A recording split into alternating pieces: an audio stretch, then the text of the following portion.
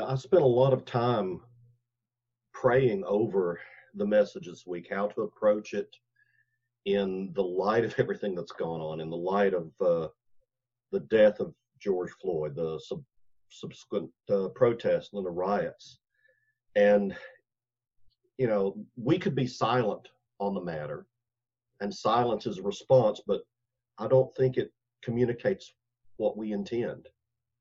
Uh, we've already talked quite a bit about how we all feel that George Floyd was killed unjustly while under restraint by police using excessive force. We grieve over this death that should never have happened. We acknowledge the fear, the pain, and anger that it legitimately invokes. And yet we should wait for the courts to render judgment. And this, as I think about this kind of leads into today's sermon on truth and justice.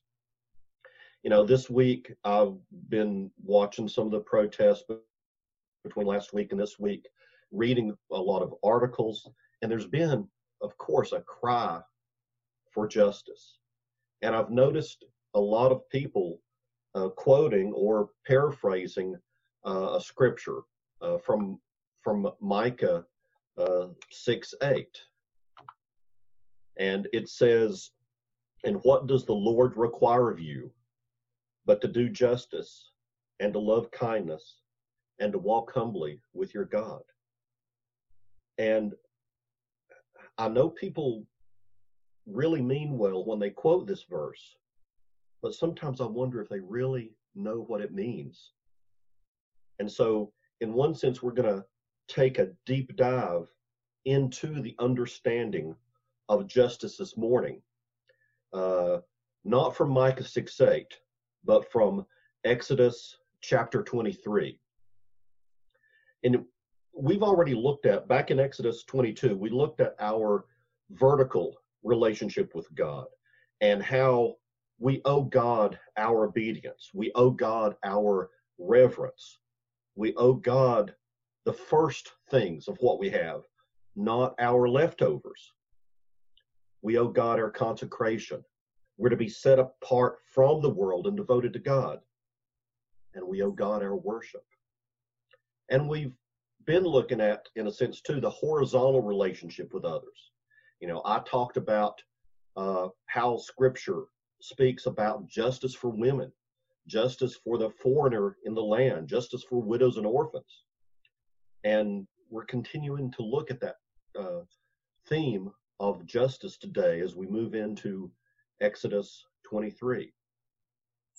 Now, to begin with, I do want to give a little outline, especially for the kids here today, for all of us. But here are 6 points that I'm going to be talking on. And as I speak through them, especially for you younger ones, maybe just pay attention and see when I touch on each one of these points. The first one, God wants us to always tell the truth. God wants us to treat each other fairly. God does not want us to join in hurting someone. God wants us to be kind to those who don't like us, who dislike us. God wants us to help the people who are less fortunate than we are who live among us. And God is pleased when we do the right thing, even when no one is watching. So if you just pay attention and try to hear where when I touch on each one of those points today. It seems like it's hard to find truth and justice. I mean, we can see it. We're prone to be bitter at our justice system because of the lack of justice. We tend to complain about all the injustices that we see in our country and in our world. We have to acknowledge that, yes, the poor are exploited and the rich often get a pass. Bribery corrupts leaders. And it seems like our society is increasingly governed or controlled by mob rule. Why? Well, I would argue because there is no love for God. You see, love for God is always demonstrated by obedience to the law of God. Remember the words of Jesus. If you love me, you will keep my commandments. Let me put it this way. I don't think there can ever be a society-wide level of justice if there isn't a society-wide love for Jesus. We may not see true, widespread justice in our lifetime if there isn't a spiritual awakening in our land. I think they go hand in hand. But God nevertheless expects justice from us, his covenant people. We are to demonstrate God's lawful justice in our homes, in our communities, in our workplaces, and in our churches. You may not think about this, but truth and justice were just as hard to find in the days of Moses. I mean, God expected the Israelites to live up to his high moral standards. This included promoting, not twisting justice. But instead, they began to follow the corrupt neighbors, allowing immorality and injustice to prevail. See, God gave laws to help the people understand truth and justice. He wanted his people to guard the truths, to seek justice. And these are the laws that we're looking at right now in Exodus. And the first law is a direct application. If you remember going back to the Ten Commandments, this is a direct application of the ninth commandment. You must not spread a false report. Do not join the wicked to be a malicious witness. Now, following the very specific command, you must not spread a false report, it talks about a specific example. You know, a wicked person is someone who is guilty in this context. A malicious witness is someone who deliberately lies in court. So the view here is really a conspiracy in which a witness is given false testimony in order to get someone who is guilty declared innocent. I mean, it could be the other way around, someone who's innocent declared guilty. And this command, though it's wrapped or described in a court setting, this command is for everyone, not just the witness who perverts justice. Now, what does it mean when it says, do not spread a false report? What does it mean in our own lives? Well, at the very basic point, it means do not lie, tell the truth. But a false report can be one that's untrue, and there's countless ways, though, to say something that isn't true. I mean, the most obvious way is to say something that's blatantly false. But most of our lies are more subtle than that. Sometimes we tell only one side of the story, leaving out details that don't fit our interpretation.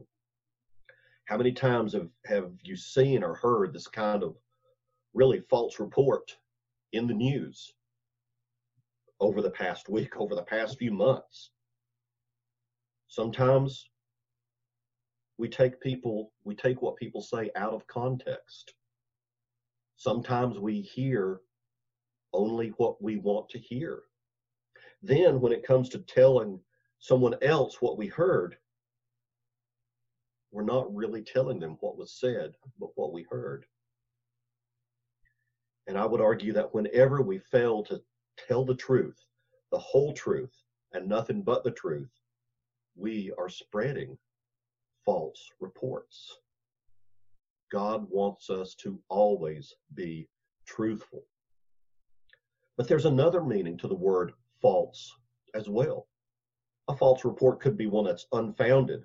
To be false could be take on the sense of being empty or worthless. In other words, the report doesn't even have to be based on fact. It may or may not be true and usually turns out to be false. But whether it's true or not, the person spreading it doesn't know for certain. And this is the problem.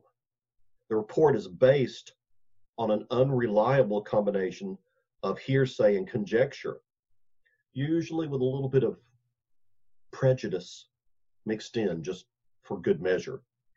And even though some of it may prove to be true, it is not well founded and should not be spread. And sadly, I think we see this type of a false report quite often as well. A false report could serve as the basis for improperly arresting or bringing to trial someone who's actually innocent. False reports create the factions, as one group believes the report about the member of another group. And these false reports undermine our legal judicial system by creating conditions that can lead to the conviction and punishment of innocent people or of letting guilty people go free. But think of what it would be like. Think of how things would be different if people obeyed this simple rule. Pat mentioned earlier, people are trying to find out the truth, and we hear one side and not the other, so we feel like we're not getting the truth.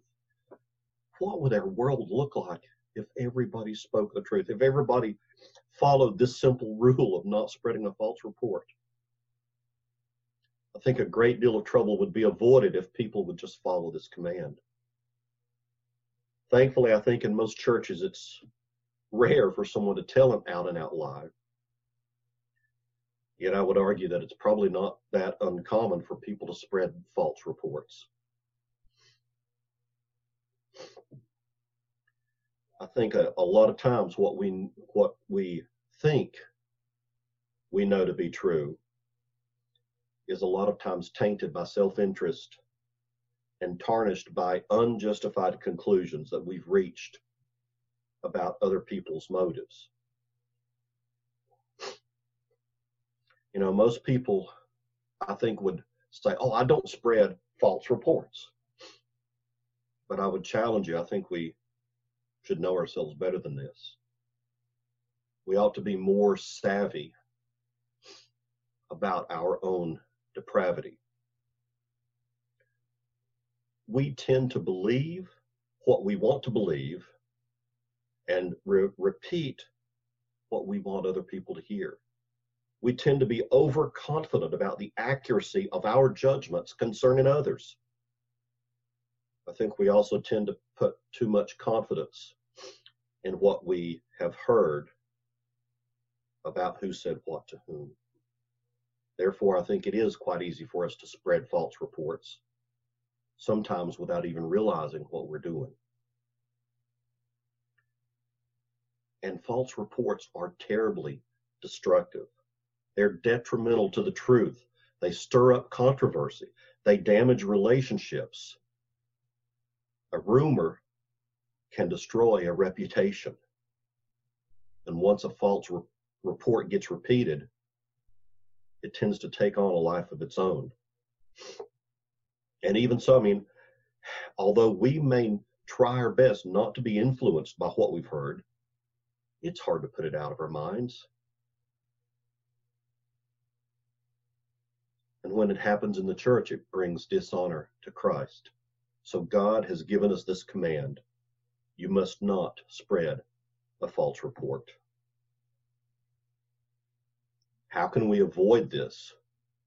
Well, by not listening to unfounded rumors in the first place. You know this. If someone tries to tell you something that's none of your business, you shouldn't even listen. If it is our business, then we should go back to the people involved and make sure we have the story straight. We should be careful not to believe everything we hear, especially from someone who at that point in time is angry or has an axe to grind. And especially we should be careful not to repeat everything we hear.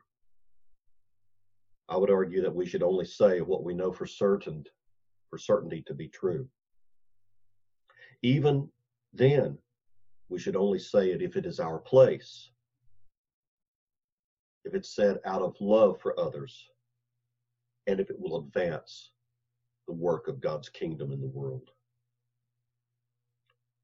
And I would argue that if our words are unable to pass these simple tests, it really would be better for us to not say anything at all.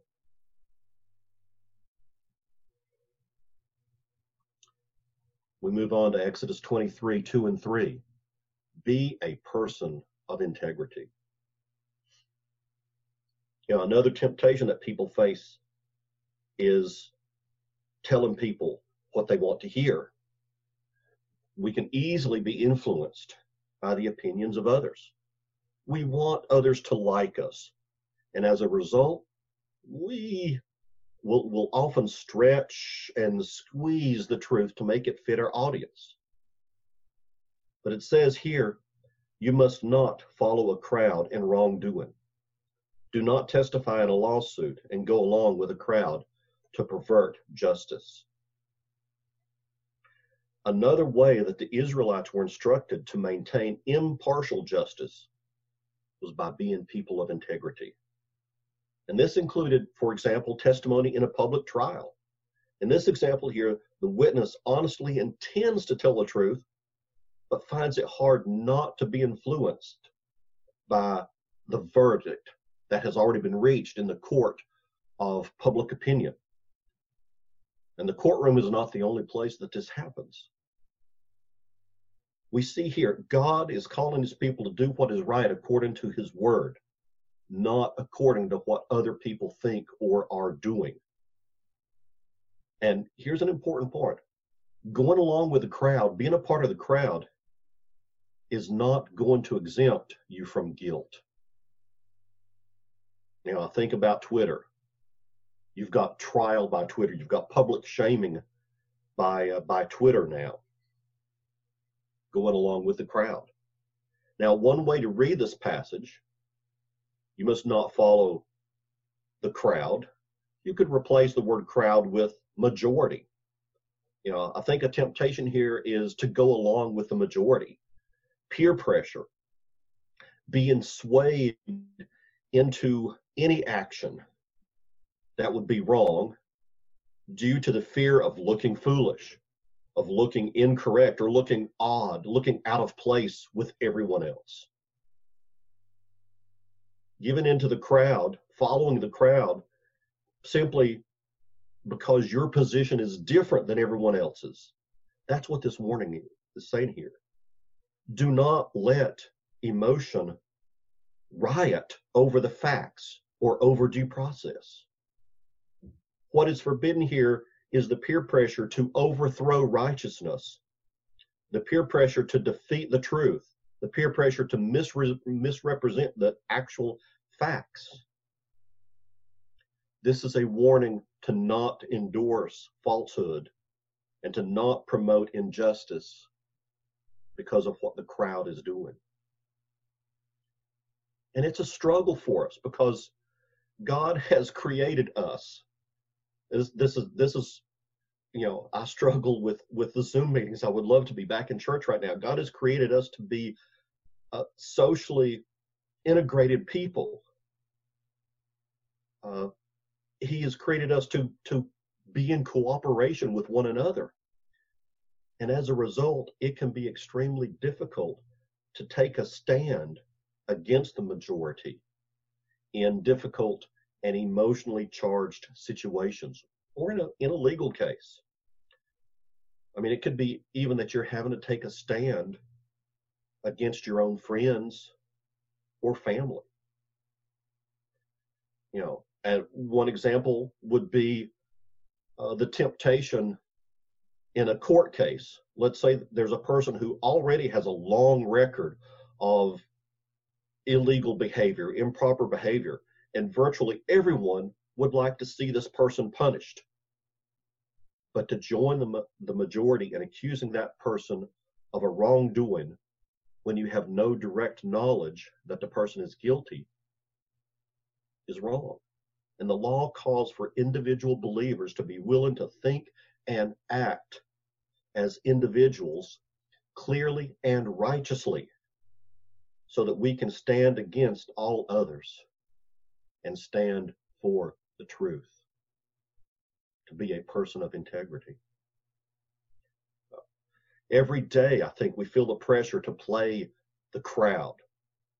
The Bible commands us to say only what is true, even when it's unpopular and unwelcome. Even though the majority is wrong, we're so used to going along with the crowd just to fit in. But the Bible says you must not follow the crowd in wrongdoing. Rather than letting the majority rule, we are called to follow Christ. And so often this means going in the opposite direction. If you think about it for just a moment, democracy itself is in a sense of it's a form of mob rule, but it's a very refined form that is expressed through voting, through the ballot box. The problem is when when society loses sight of the law of God. When this happens, the majority begins to rule by the rule of the majority rather than by the majestic law of God. And we need to understand that apart from self-government under the law of God, the majority is seldom right. This was true in the Garden of Eden. This was true in the days of Noah. This was true at the Tower of Babel. The voice of the majority proved wrong 2,000 years ago when the crowds called out for the blood of Jesus Christ. The cross of Jesus Christ will stand forever as a witness that majority rule can be deadly. If we do not learn to live by the rule of God's law rather than mob law, we truly will be guilty of injustice toward others. If we do not learn to live by the rule of God's law rather than mob law, we truly will be guilty of injustice toward others. And verse 3 here says, do not show favoritism to a poor person in his lawsuit. Now, this seems strange to say, but sometimes there is pressure to side with the poor. And even this temptation needs to be resisted. The poor man is the one who has everyone's sympathy. He's the underdog, the little guy going up against the big establishment. There's special interest groups that shout out for so-called justice. Since the poor man is a victim, they argue he ought to have the verdict go in his favor just because he's poor. But verse 3 really says, in effect here, it says, do not show favoritism to anyone in any testimony you ever give or any judgment you make, neither out of fear of the powerful or hope for personal gain, nor out of sympathy for the suffering of the lowly. Sin is sin regardless of who commits it. Now, God is on the side of the poor against injustice. And we as Christians must speak out against any injustice. Absolutely. But as we study this scripture passage, we come to understand that God knows that The poor are as sinful as everyone else. In a legal situation, this means that a poor man is as likely to be guilty as anyone else. God's righteous standards don't change in the face of someone pleading poverty as a justification for sin. God loves the poor, but he is not sentimental about the virtues of poverty.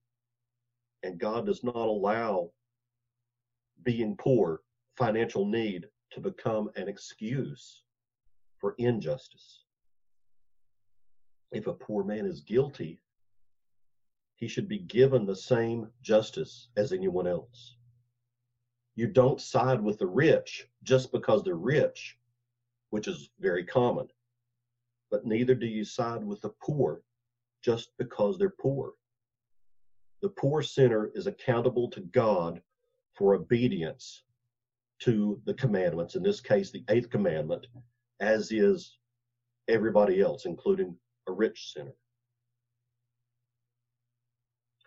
As we move on through Exodus, looking at Exodus 23, verses 4 and 5. Now you've got verses 1, 2, and 3, and 6, 7, 8, and 9 that are kind of grouped together, talking about law and the court, how things apply in a court. And yet here we've got Exodus 4 and 5, these that are addressing the type of attitude you should have toward others in the community and basic behaviors when no legal requirement is at issue. This has to do with grace. The grace we ought to show our enemies. Usually, people want to hurt their enemies. I mean, that's what an enemy is, isn't it? It's someone that we hate. And therefore, we think it's okay to abuse them. It's okay to have hatred in our hearts toward them because they are our enemy. But God holds us to a higher standard. Rather than hating and hurting our enemies, we should help them. If you come across your enemy's stray ox or donkey, you must return it to him. If you see the donkey of someone who hates you lying helpless under its load, and you want to refrain from helping it, you must help with it. And let me point out something here. Look at the word, you must return it to him. You must help with it. These are not nice recommendations. It doesn't say you might think about helping him. You must. We see two examples here. One is a situation where a man comes upon one of his enemy's animals. The animal has strayed away and is out loose. And you know, it would be so tempting to do nothing at all and just let the animal wander off. After all, nobody's watching. Nobody would ever know that you've seen the animal. But the right thing to do would be to catch the animal and take it back to its rightful owner. Do the right thing, even when nobody is watching. The second example here is an actual encounter with the enemy. A man is walking along, probably thinking about how right he is and how wrong his enemy is, when he suddenly sees his adversary struggling with his donkey. It has fallen and it can't get up. That pack animal has either stumbled or collapsed under the heavy load it was carrying, and now it lays helpless. God calls us to rush to our enemy's side and lend him a helping hand. Let me dive into that. Let me paint a picture for you here. Let's assume that two people have been embroiled in a hot dispute and it's gone to court. The verdict has not been rendered yet. The jury hasn't come back, or the judge hasn't decided. The innocent person, the person that he's hoping that justice will be served, but he does understand that in a fallen world, there's always the potential that things will not go exactly as he believes they should. At the same time, he's tempted toward bitterness. His neighbor has wronged him, and he's very angry. He's been chewing on this sweet morsel of revenge. And you see how verses 4 and 5 fit into the picture here. If we take it one step further, let's assume that after a few days, the judge returns with a verdict, and the innocent party, the party that was accusing his neighbor of some wrongdoing, for whatever reason, the judge decides that there was no wrongdoing in that case. And according to Scripture, the accuser must accept the verdict rendered by the judge. But sinful nature being what it is, perhaps the innocent party, while accepting this ruling outwardly, continues to blindly, to bitterly argue the case in his heart. Perhaps as the wronged party walks down the road one day, he sees his enemy's ox or donkey wandering the streets. On the one hand, he knows he really should inform his neighbor and do what he can to return the ox to safety before it's lost or killed. But he is seething inwardly, and his temptation is to bitterly turn a blind eye, arguing, it serves him right. When something like this happens, it's hard not to enjoy it.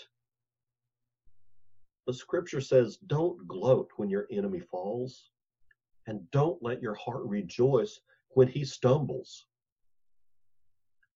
You see, God knew the temptation of the human heart, and he gave us this law at precisely this point to curb sinful attitudes. The accuser might feel that way, but God would not permit him to respond in kind. God expects just behavior toward all, including enemies and their livestock. Yes, it would certainly cost time to return the animal to its rightful owner, and it may incur a financial cost, but God's command is unwavering, nevertheless. The complainant is required by God's law to act justly.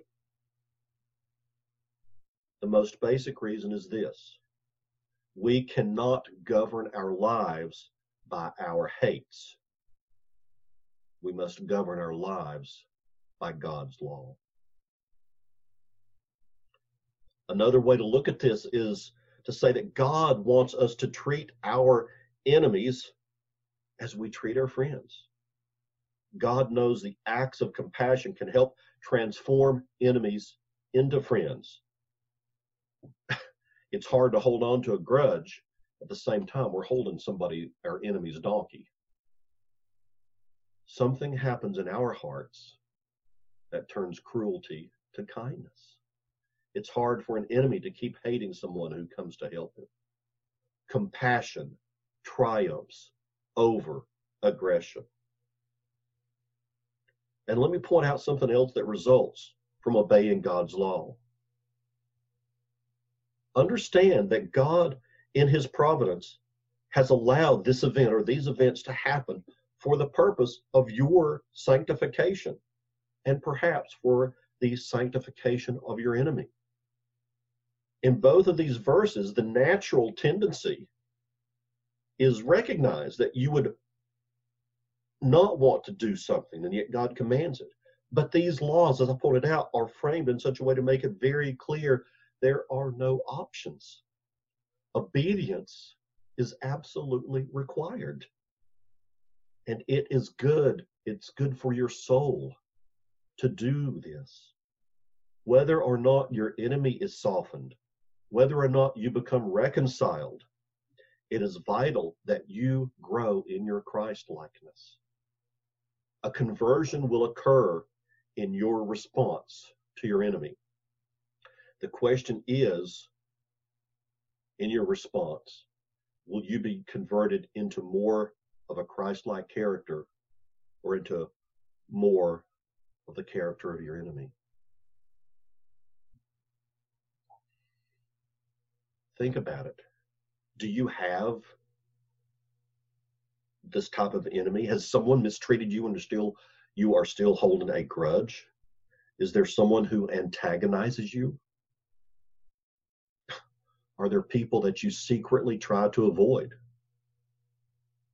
Is there someone who arouses your animosity?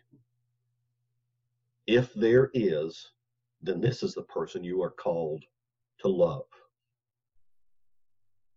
One of the distinguishing marks of the followers of Christ is they do good to those who hate them. Jesus said, you've heard it said that you love your neighbor and hate your enemy, but I tell you, love your enemies, pray for those who persecute you, that you may be sons of your Father in heaven. As we move on, looking at Exodus 23, 6 and 7, be an advocate for justice. The rich often add to their wealth at the expense of the poor. But it's wrong to favor the rich, just as it is wrong to favor the poor. God says you must not deny justice to a poor person among you in his lawsuit. Stay far away from a false accusation. Do not kill the innocent and the just, because I will not justify the guilty. This command finds its basis in the character of God itself.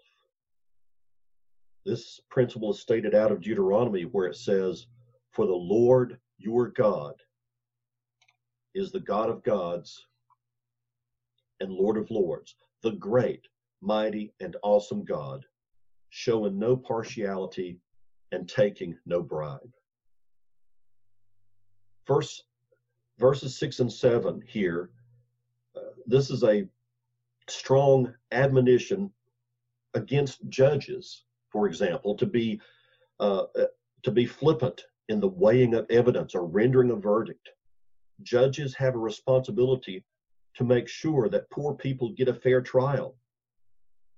They have a responsibility to make sure that poor people get competent counsel. Rich people have more resources. This gives them a tremendous advantage when it comes to legal matters. It's up to judges to protect the powerless, making sure the poor get what they deserve. But to expand it broader, we are called to be advocates for justice. While the poor are not to be given any special privileges in the legal system, neither are they to be denied justice. And yet, I think, as always, the Bible strikes the perfect balance. The poor are not always right, and the rich are not always wrong. Thus, there should be no bias either way, no bias toward the rich, no prejudice for the poor. Everyone receive equal justice. The same principle is found later on in Leviticus. You must not act unjustly when deciding a case. Do not be partial to the poor or give preference to the rich. Judge your neighbor fairly. But I think today, in law and in politics, there's a good deal of talk about favoring this group or that group. But there is nothing like this. There is no favoritism in Scripture. Favoritism always leads to injustice, either way, and ultimately to resentment and revenge. You know, judges, juries, they face temptations. You know, one temptation is to entertain charges that they know to be false. Another is to condemn a man they know to be innocent. And yet we see here the law says, stay away from a false accusation. Do not kill the innocent and the just, because I will not justify the guilty. I think one example I do just want to mention, an example of denying justice to the poor, comes straight out of Scripture. It involves a man named Naboth and his family vineyard. There was a king, King Ahab, who decided that he wanted this man Naboth's vineyard for his own. But Naboth did not want to sell his property. Then Ahab's wife, Jezebel, she arranged for some of the leaders of the city to spread false reports about Naboth. So they spread false reports, false charges. He was tried, convicted, and killed based on false reports. And when the news of Naboth's death was reported to the queen, she went to her husband and told him he could now take possession of the vineyard. Jezebel explained that Naboth was no longer alive. Amazingly, it doesn't say anything about the king Ahab asking how Naboth died. The king simply got up and took possession of the property. The king Ahab was evidently thrilled to learn that Naboth was dead. And without Naboth to object, Ahab was fully prepared to disregard God's standards and seize the property that did not belong to him, knowing full well that Naboth had been the victim of terrible crimes. I tell you, the Lord will not look over the injustice that has been committed. He would not let Ahab close his eyes to it. God sent the prophet Elijah to condemn the king for his crime. And the Lord told Elijah that Ahab had gone to take possession and that the prophet would find him at Naboth's vineyard. Elijah went and confronted the guilty king with the truth. Even though Ahab was not personally responsible for murdering Naboth, God held the king responsible for this wicked injustice. Ahab's sin was one of a deliberate and willful ignorance of permitting someone to commit evil on his behalf and for his benefit without asking any questions or trying to stop it. And through Elijah, God made it clear that Ahab would pay a heavy penalty for acting unjustly. He would pay with his life. Dogs would lick up Ahab's blood in the same place that they had licked up the blood of Naboth. Justice will come. It may not be immediate, but justice comes. Exodus 23:8, do not accept a bribe. See, God's law ruled out any form of bribery. You must not take a bribe, for a bribe blinds the clear-sighted and corrupts the words of the righteous. What is a bribe? A gift of money, a gift of possessions to persuade someone to act illegally or dishonestly. Justice can never be for sale. Whether it comes to cash, a gift, or some other form of quid pro quo, bribery always corrupts the course of justice. It closes a judge's eye to the truth and leads to injustice. Judges that accept bribes, they twist judgment and ultimately pervert a society. And again, another example, if think of the godly Samuel in the Old Testament, but then think of Samuel's sons. Scripture tells us that Samuel's sons did not walk in his ways. They turned to dishonest gain. They took bribes and they perverted justice. The result of their perverted judgment was that the people clamored for a king. Rather than trusting God for justice, they took the first steps towards viewing the state as savior. And this has been the direction of the world ever since. So we have a warning here to be careful. When we corrupt God's commanded justice, we become a stumbling block to others. And then lastly, do not oppress others. There is a temptation to deny justice to outsiders. It says here, you must not oppress a foreign resident. You yourselves know how it feels to be a foreigner, because you are foreigners in the land of Egypt. And the word here, do not oppress, the Hebrew word underlying this literally means to crush. And it's talking about refraining from any action that is abusive or overbearing. Specific here is the maltreatment of foreigners. If you remember, God told his people to show kindness to strangers back in chapter 22. And here the same command is repeated in the context of public justice.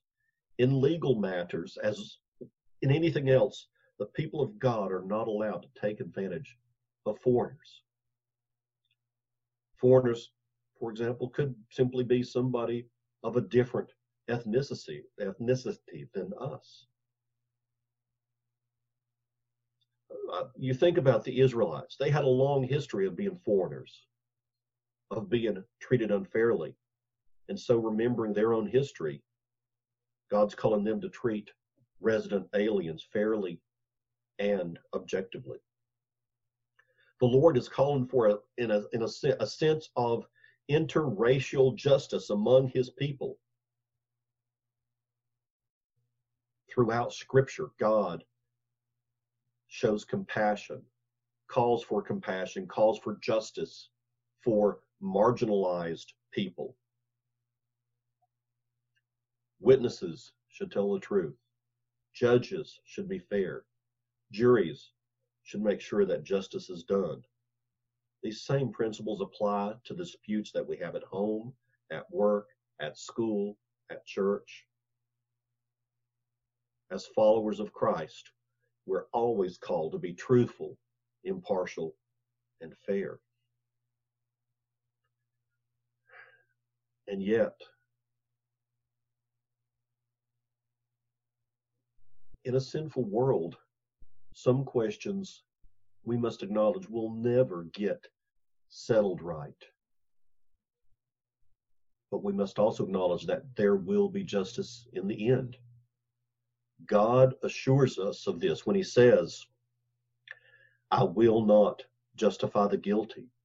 God has promised that one day he will judge the world in righteousness. When that day comes, the guilty will get exactly what they deserve, whether or not they were ever brought to justice here on earth. You know, the more we study the law, I think, the more we see how guilty we are. And God has said he will not acquit the guilty. So how can we be saved? Well, by putting our trust in Christ. He is the one who met the law's demands. We can be declared innocent, not because of what we have done, but because of what he has done. God is just, and yet there is hope for us. Christ took upon himself the sins of all who would believe in him. And the Father is able to be both just and the justifier of guilty sinners. God exercises unspeakable compassion upon poor sinners, while at the same time upholding the law. And as Scripture tells us, if we turn away from our sins, trust in the risen Lord Christ, then we will become justified sinners who no longer need to fear that judgment day. As I said, when that day of judgment does come, the guilty will get exactly what they deserve. The choice for all of us is justification in Christ or justice from Christ.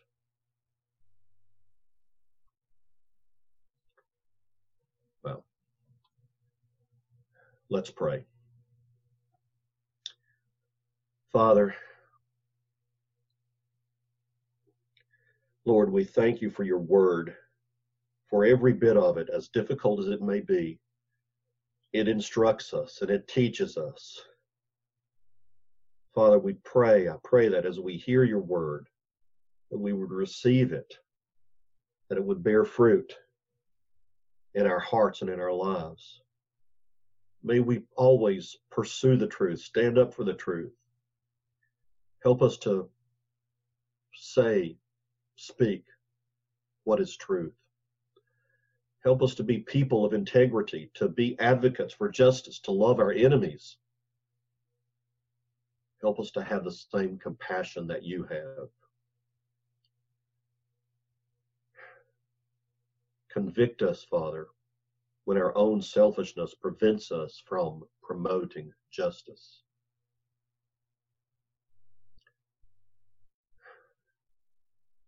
May your word pierce our hearts and drive us to faithfulness. We give you thanks in your holy name. Amen.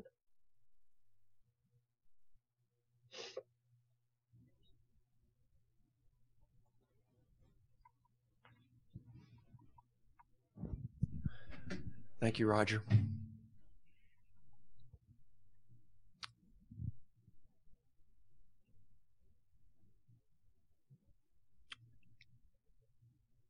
It seems like God wrote that for us yesterday, or maybe even this morning. He penned those words in Exodus.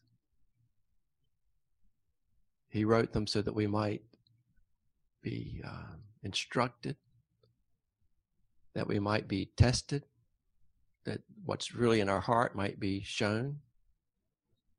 Those words that we read, actually, they read us. They read the thoughts and intentions of our heart. They read how we've lived. There are those among us who say, well, we don't need to read the Old Testament. And yet, when we do, it shows us what our heart's like.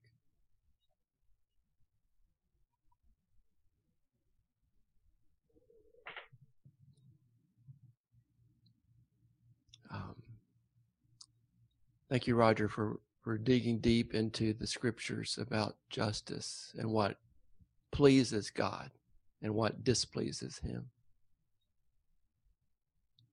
And I think I'm awakened to the fact that this is an extraordinary time in history where people are protesting. The words that they use for their protests are calling out for God's commands to be obeyed. What do you think about that, church? People in every country are calling out for God's word to be obeyed and followed because they've seen the devastation that comes when we don't obey God's word. Some think that God doesn't have the answers. His answers are the only ones that make sense, and his answers convict us all.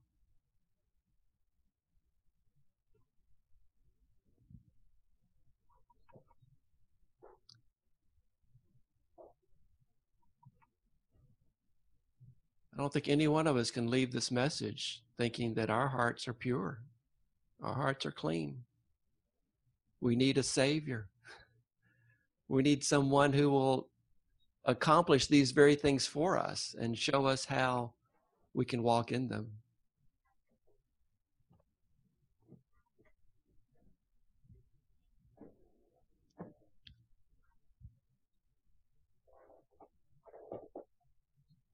This week has been tough for me. As many of y'all know, I spent 4 years in South Africa growing up, and that was a very racist place to be. And I know that a lot of the things that I've heard in my childhood and things have, they really seeped in ways that I don't like. And I've really been before the Lord about the things that I heard growing up. And even though, I remember having conversations with my dad and fighting with him about racist things that he believed. But yet I know that there are subtleties and there are things that are in my heart that are not pleasing to the Lord. And it grieves me a lot. And I want to repent from those things.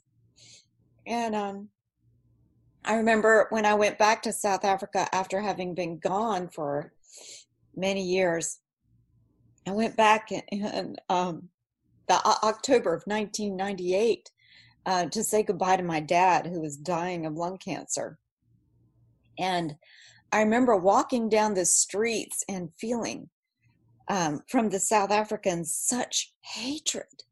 It was so palatable. It was so divisive and evil. And I just shuddered. You couldn't walk out on the street if you were white after 4 p.m. in the afternoon at that time in 1998. And I remember coming back here and to the U.S. and having an African American serve me in some fast food restaurant or something, a lady, and it was such a relief to have someone smile at me from being an African American and serve me, and be pleasant. And it was such a difference. And because I had just come back from such hatred. And I know that the U.S. has a long way to go, and there's a lot of racial divide, but I'm so thankful that people are willing to talk and to really try to hear each other. And right now I think it's right for us to mostly listen. But I'm thankful for people, the African Americans that I know, that are willing to cross the road. And I want to be one of those people that are willing to cross the road and to really hear. So, please pray for me that the Lord would continue his work, because I just want to be more like him.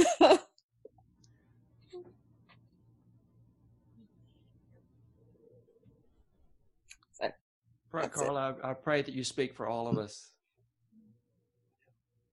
I wish that tears of repentance could fill all of our eyes. I watched a little short 18-minute film by John Piper on bloodlines that he released 9 years ago. And it's on the Desiring God website if you want to watch it. The first 5 minutes, I was squirming in my chair because I had walked through everything that he talked about. You go to a restaurant and there's another door around the back that the African Americans can use. There's a separate water fountain that they need to drink from. You go to the theater and they're all ushered upstairs in the balcony. There wasn't any black person on the first floor. One time I happened to gaze into the restroom that they were required to use, and it was just absolutely horrific. you know, and I was maybe 8 years old, 10. And I would ask my parents about it, and they didn't defend it. They just told me that's the way things were. They didn't tell me that our whole society was living in rebellion against God's commands, because rebellion had become commonplace.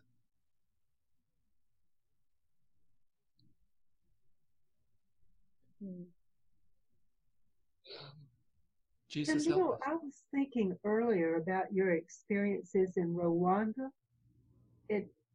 I've heard you share some things that are remarkable as far as healing goes. I don't know how many people are familiar with the backdrop, but I wonder if it would be appropriate to share a moment about Rwanda. Who are you talking to? Camille.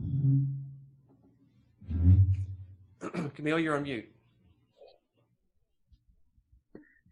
Yeah, I mean, the whole thing about racism just crosses all lines. I mean, in Rwanda, it was tribal. It was the Hutus and the Tutsis, and like Roger was saying, you know, they started spreading false, malicious rumors over the radio and telling people, you know, watch out for your neighbor, they're cockroaches, you know, when the time is right, you know, we will get them. And then when the president went down in an airplane crash, you know, the horrible genocide began, and everybody was just, you know, killing the Tutsis. And unfortunately, it was a racial divide that had been created by the Belgians, you know, under colonialism. And so it just went so deep. And then when it just exploded, people weren't even thinking anymore, just like what we saw in Raleigh the other night. They're not thinking then. The fire is ignited, and Rwanda had a huge percentage of Christians, and Christians were killing Christians. Some people ran for refuge in the churches, and the pastor of a church, of a Hutu church, would take in the Tutsis and close the door and set it on fire. It was just horrific. But when it was all over, the government of Rwanda decided that they were not going to take retribution. The whole society created community courts where the community itself said, if you will confess your sins and your crimes, we will forgive you and we will assign you to community service. And so when I was there and driving down the road, I saw hundreds of people working on a farm, and the YWAM leader there said, well, he was Rwandese. He said, those people confessed their crimes. They repented, they were publicly forgiven, and now they're working. It's like a restitution. They're working it off. It was, and so it actually provided justice, like Roger was saying, but also a way for forgiveness and reconciliation, which was a tremendous, example to the world, really. But even my friends that still live there who are Rwandese say every year when they remember the anniversary of that genocide, it's just such a terribly painful time. So there has been forgiveness, there has been reconciliation, but still those scars, run deep. But I think, as we already shared today, it's not just Black versus white, or Hutus versus Tutsis, or Shia versus what's it called? Shiite. It is part of the human heart. It's the human heart. It's the fallenness of human heart, where we would put ourselves above another person, and it's worldwide. And you cannot. It's not limited to one nation. But what Carla says is true. I've been to South Africa several times, and even still, it's still there, where you walk down the street and, you feel the tension. But forgiveness, reconciliation is possible. It is possible, but it's a process. But there is hope. One of the most special things of the year to me is having the concerts of prayer downtown in October. Yeah. And because if you haven't ever been, I encourage you to go whenever they're able to have one again, because probably 2/3, 3/4 of the participants are Black churches, and they may have over 100 churches participating, and to worship with them and to pray with them and to be encouraged to cross over the line and pray with someone else in another row. And it's just so, I love to worship with Black people. It's a very special time. And so I'm looking forward to things like that coming forth for us to have the opportunity to cross over. Yeah. But I think what Carla said really stuck out to me, Carla, was just what you're working through in your own heart. And it can come from so many sources. I was deeply wounded by some Brazilians that I worked with a number of years ago. And I took a terrible offense. And any Brazilian I ever met after that, I had a wall up. I mean, I just didn't want anything to do with them. I just transferred that hurt over to all Brazilians until finally the Lord really helped me to forgive and let it go. But it can come through a work offense. It can come from so many different sources. But so can the healing. And so can the healing, yes. And so can the healing. Yeah. But it starts with what you're saying, recognizing and listening to the Lord and responding to him.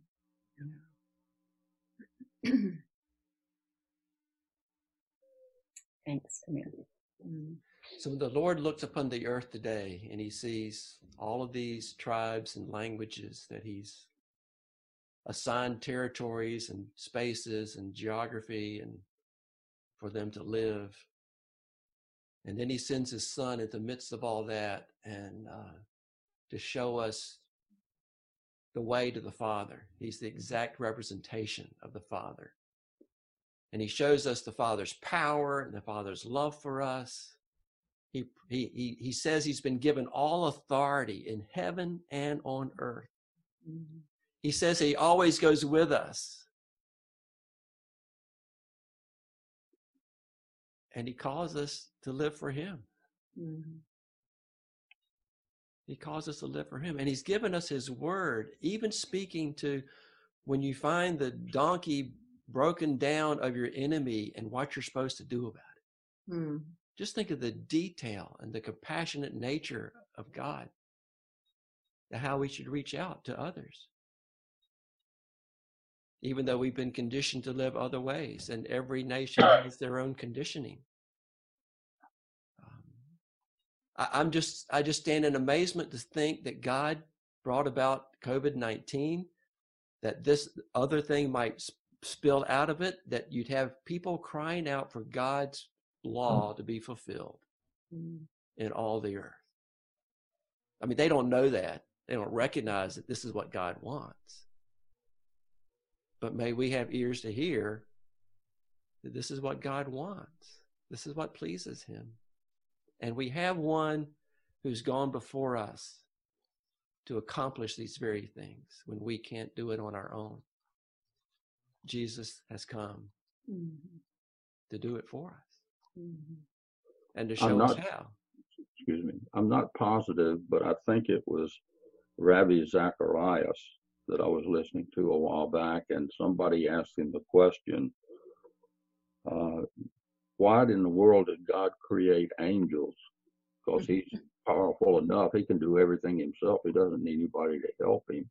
And then on top of that, why did he create so many different types of angels? And Ravi just sort of laughed and pondered for a few minutes, and he said, why did God create so many different kinds of birds? You know, there are thousands of different kinds of birds. And he says, I have to believe that God loves diversity. Because it's everything we see, there's diversity.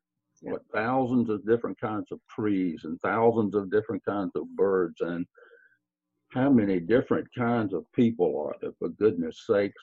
I mean, you can't just say white, black, Asian, or Hispanic, because within all of those, there are so many subcultures that you can't even begin to count them. So evidently, God really likes diversity. And so we need to like it too. Yeah, Greg. And I think that if we miss out on or put walls up and don't embrace the other cultures and things, we really miss a reflection of who God is. Amen. We really miss it. So true. Well, I'd like to call you all to take a few minutes. I'm going to play a song called Once for All, because we are not hopeless. I mean, on our own, we are hopeless. We have a Savior who has been tested in every way possible and shown himself perfect in obedience. And he has offered us redemption through trusting him. And he's promised to show us how to live. He's promised to cause his word to well up within us. He's promised to change the way we think. He's promised to change the way we pray. He's promised to change the way we act. He's promised to change the way we rejoice and that we weep. He's promised to be the answer for every question of human relationship and dependency upon God and peace with one another that we could possibly have. There's nothing that we need to know that Jesus doesn't possess. He has it all. And once and for all, he came to bridge this great divide between us and perfection. So I want to ask you to pray through it. I think it has words. It's a live video, but please join me in this. Let's see. I think this is it here.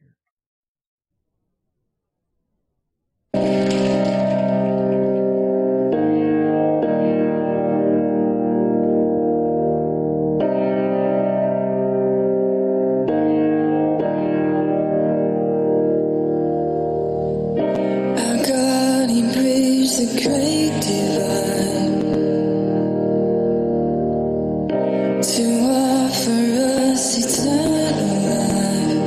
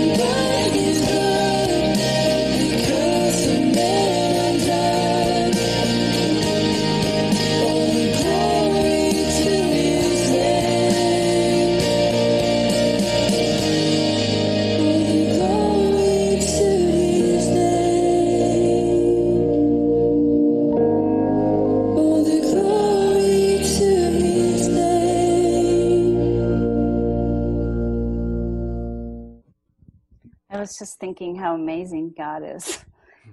I mean, what Carla shared, none of us could fabricate. It's a total matter of heart, right? You can't want to do it. It's just something that happens to us if we have him in us. I just think it's amazing. Redemption is amazing. Forgiveness is amazing. It's nothing that we deserve or that we've earned. Roger, thank you for bringing this message today, for each one of you that shared, Carla, your confession. I want to share something. I'm not done yet. Okay, Magda. Just very quick. I will drive up to DC tomorrow to start my new job. I started to call it like that. It's a trial time, but Okay. And what it hit me this morning, I never thought about it. I mean, I knew it, but I hadn't thought about it. But the fellowship of which the Cedars is part of does a lot about reconciliation. And I mean, what's going on in DC right now, I don't know, how it will continue. But I mean, yeah, and that's just a side. But it just made me wonder, and I've been digging in a little bit this week and last week about the history of the Cedars itself as one of the ministries of the fellowship, and how it has changed over decades, like depending on the leaders of it. And it just kind of drives home the point for me that maybe a change is necessary again, considering the reconciliation that needs to happen in our world and in our country. So if you could pray for me, I am just one out of many that work there, like in the fellowship. But I would love to, it's easier for people that come in and new or fresh to see what's going on inside than the people that have been there for decades. Would you pray that maybe God will allow for an opening for a change of vision for the Cedars? And I have no idea what God wants to use it for, but it's a precious place and God lives there. You can feel the Spirit when you walk in. But I think the time has come to really seek him and ask, what do you want us to use that for? What do you want our energy to be used for, that we pour into this building and this place and the people that we meet there? So I'll be there for 3 weeks, and I try to link to get on next Sunday again. Maybe I can give you a quick update then again already. Okay, but Magda. just pray for me. We will pray. And Peter will join me the following week, so I'll be Okay. by myself. Peter's coming too. All right. Yeah. Good. Mm-hmm. Good. So, Are there anything else anyone would like to share? There's something I would like to share, and it doesn't have anything to do with racial reconciliation or all, but Roger, I want to thank you because you talked a lot and the word spoke a lot today about lawsuits. And for the past 3 years, many of you know that my family was involved in being sued and in a lawsuit, and not sued by somebody that was generic that we didn't know, but people that had names and faces that we had known for 50 years, and they were our neighbors. And as far as I know, they don't own any oxen, but if they get out, and they do, then I have a responsibility to bring the oxen back. But it really hits in on the matter, again, that we've talked about all morning, about the heart. And it is my heart really, when I have opportunity to love and serve a neighbor that brought about a very costly lawsuit, costly emotionally, financially. And when there are those kinds of hurts, it really doesn't, you just don't go whoop and it's over. I mean, it is a matter of the hurt, the process, the healing, the forgiveness, that's the choice, and then the walking that out when you have an opportunity.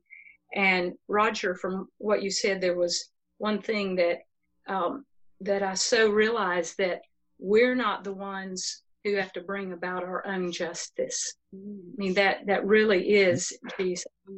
But we are the ones who have to bring our hearts to that one who brings about justice. And he opens our eyes to, like Bill talked about last week, blind spots that we have. And I mean, the lawsuit now is 9 months. We're beyond it. And so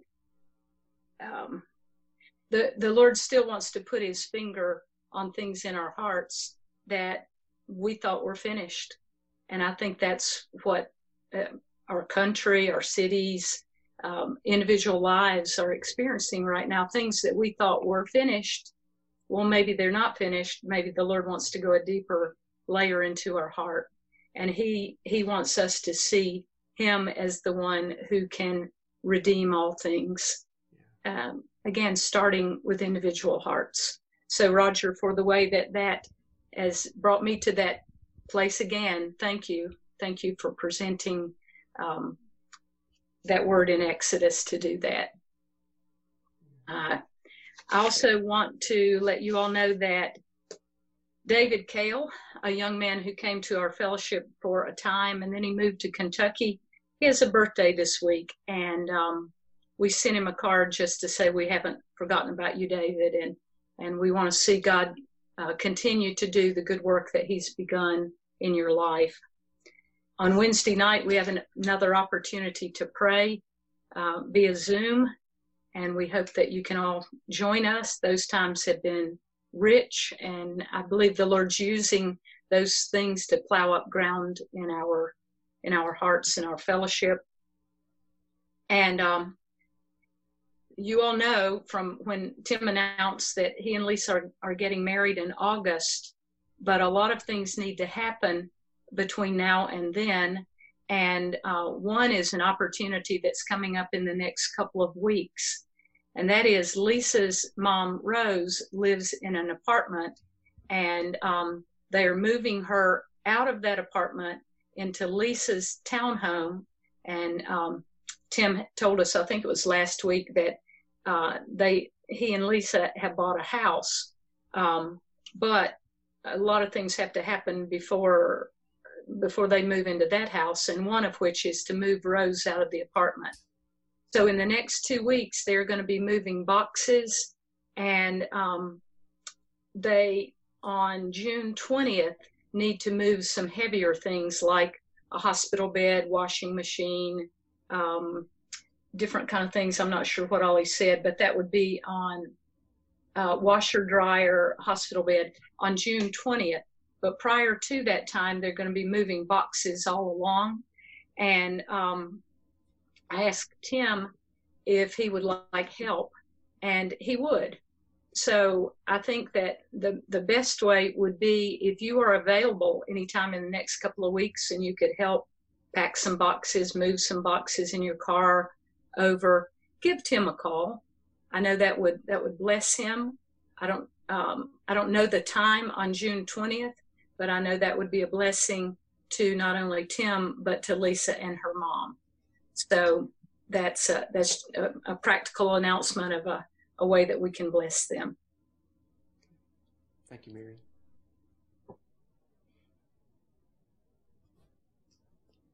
I wanted to share something that was just a personal story. As you know, the funeral for George Floyd was held yesterday in Rayford, and that's my hometown. That's where I grew up. And the sheriff there is Hubert Peterkin, and of course, he went to school with my brothers. He was younger than me, but I knew who he was. And the day that my brother died, my brother Mark died 3 years ago, Hubert Peterkin called my mother and said, "I'm so sorry I can't come to the funeral for your son, Mark, but I do want to tell you how I'll always remember him, because when we were in elementary school, our family was so poor I didn't have breakfast and I didn't have any lunch, and your son always shared his lunch with me." And so it's just a personal touch from somebody that you're seeing now on the news of him taking some leadership in a tiny little county in North Carolina that is now receiving national news, and you just never know the opportunities that God will have for you to bless somebody. And that one phone call he made to my mom meant so much to our family, and I know that each of us can call somebody and make a great impact in healing. So that I just wanted to share that.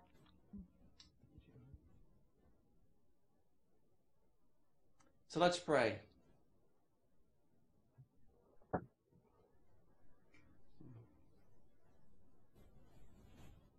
Lord, you have brought us to the point where we know that you desire to do great things. Lord, we help us to lift our eyes to you, and help us, Lord, to allow repentance to come in where it needs to come in our hearts. And Lord, let repentance be true repentance, and not just social media repentance, but Lord, deep down in our heart, as we've seen and witnessed here this morning, where we turn around, our actions change. And Lord, you have exposed blind spots in us. And in so many others, Lord, you've exposed blind spots. And Lord, we ask for that this would usher in a revival across the world. Lord, your purposes are great, and your name is great. And help us to live, Lord, as you have commanded us to live. Lord, we pray for Magda and Peter. We pray, Lord, for their ministry there in Washington, at the Cedars, and under the guidance of the fellowship there. And we ask that they might be a fresh breeze, Lord, of your grace and your mercy. Lord, that they might usher in a healing for people there in Washington. Lord, there is such a lot of divisiveness in Washington. But Lord, we pray that you would plant them there as your trees of righteousness, Lord, at least temporarily and maybe longer, Lord. But we pray, Lord, that they might bring a grace and a search for justice, and a search for peace, and a search for hearing, and a search for a willingness to listen and to understand. Lord, we bring that they would bring healing, the healing of Jesus Christ. And Lord, we pray for Tim and Lisa and Rose, her mother, with all that's to take place in the next 2 months. Pray, Lord, that you provide help for them. Lord, that we would not discriminate against the aged or against those who cannot do on their own, Lord, but we would offer.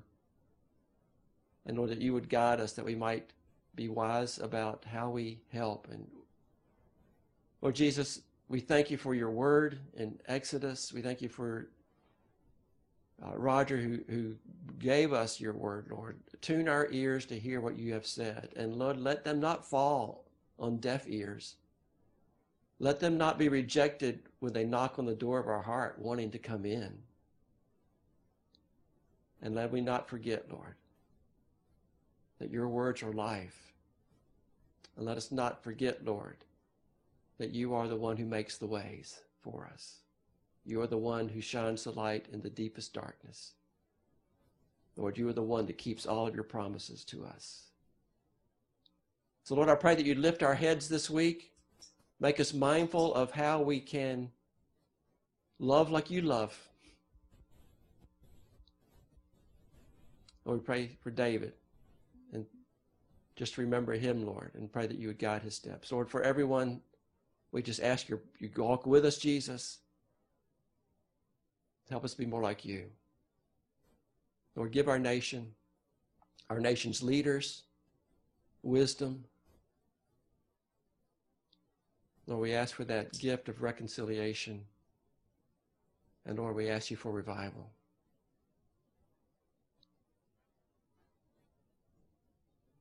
Thank you, Jesus.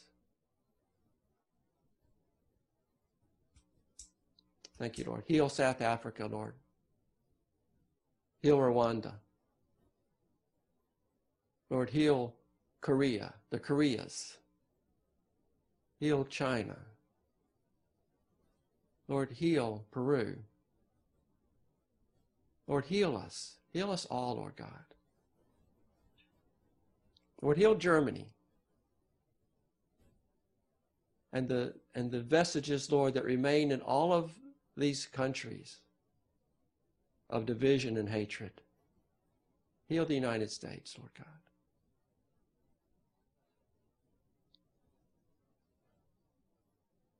Lord, you say that if we will humble ourselves, you will hear our prayer and heal our land. Lord, help us to humble ourselves.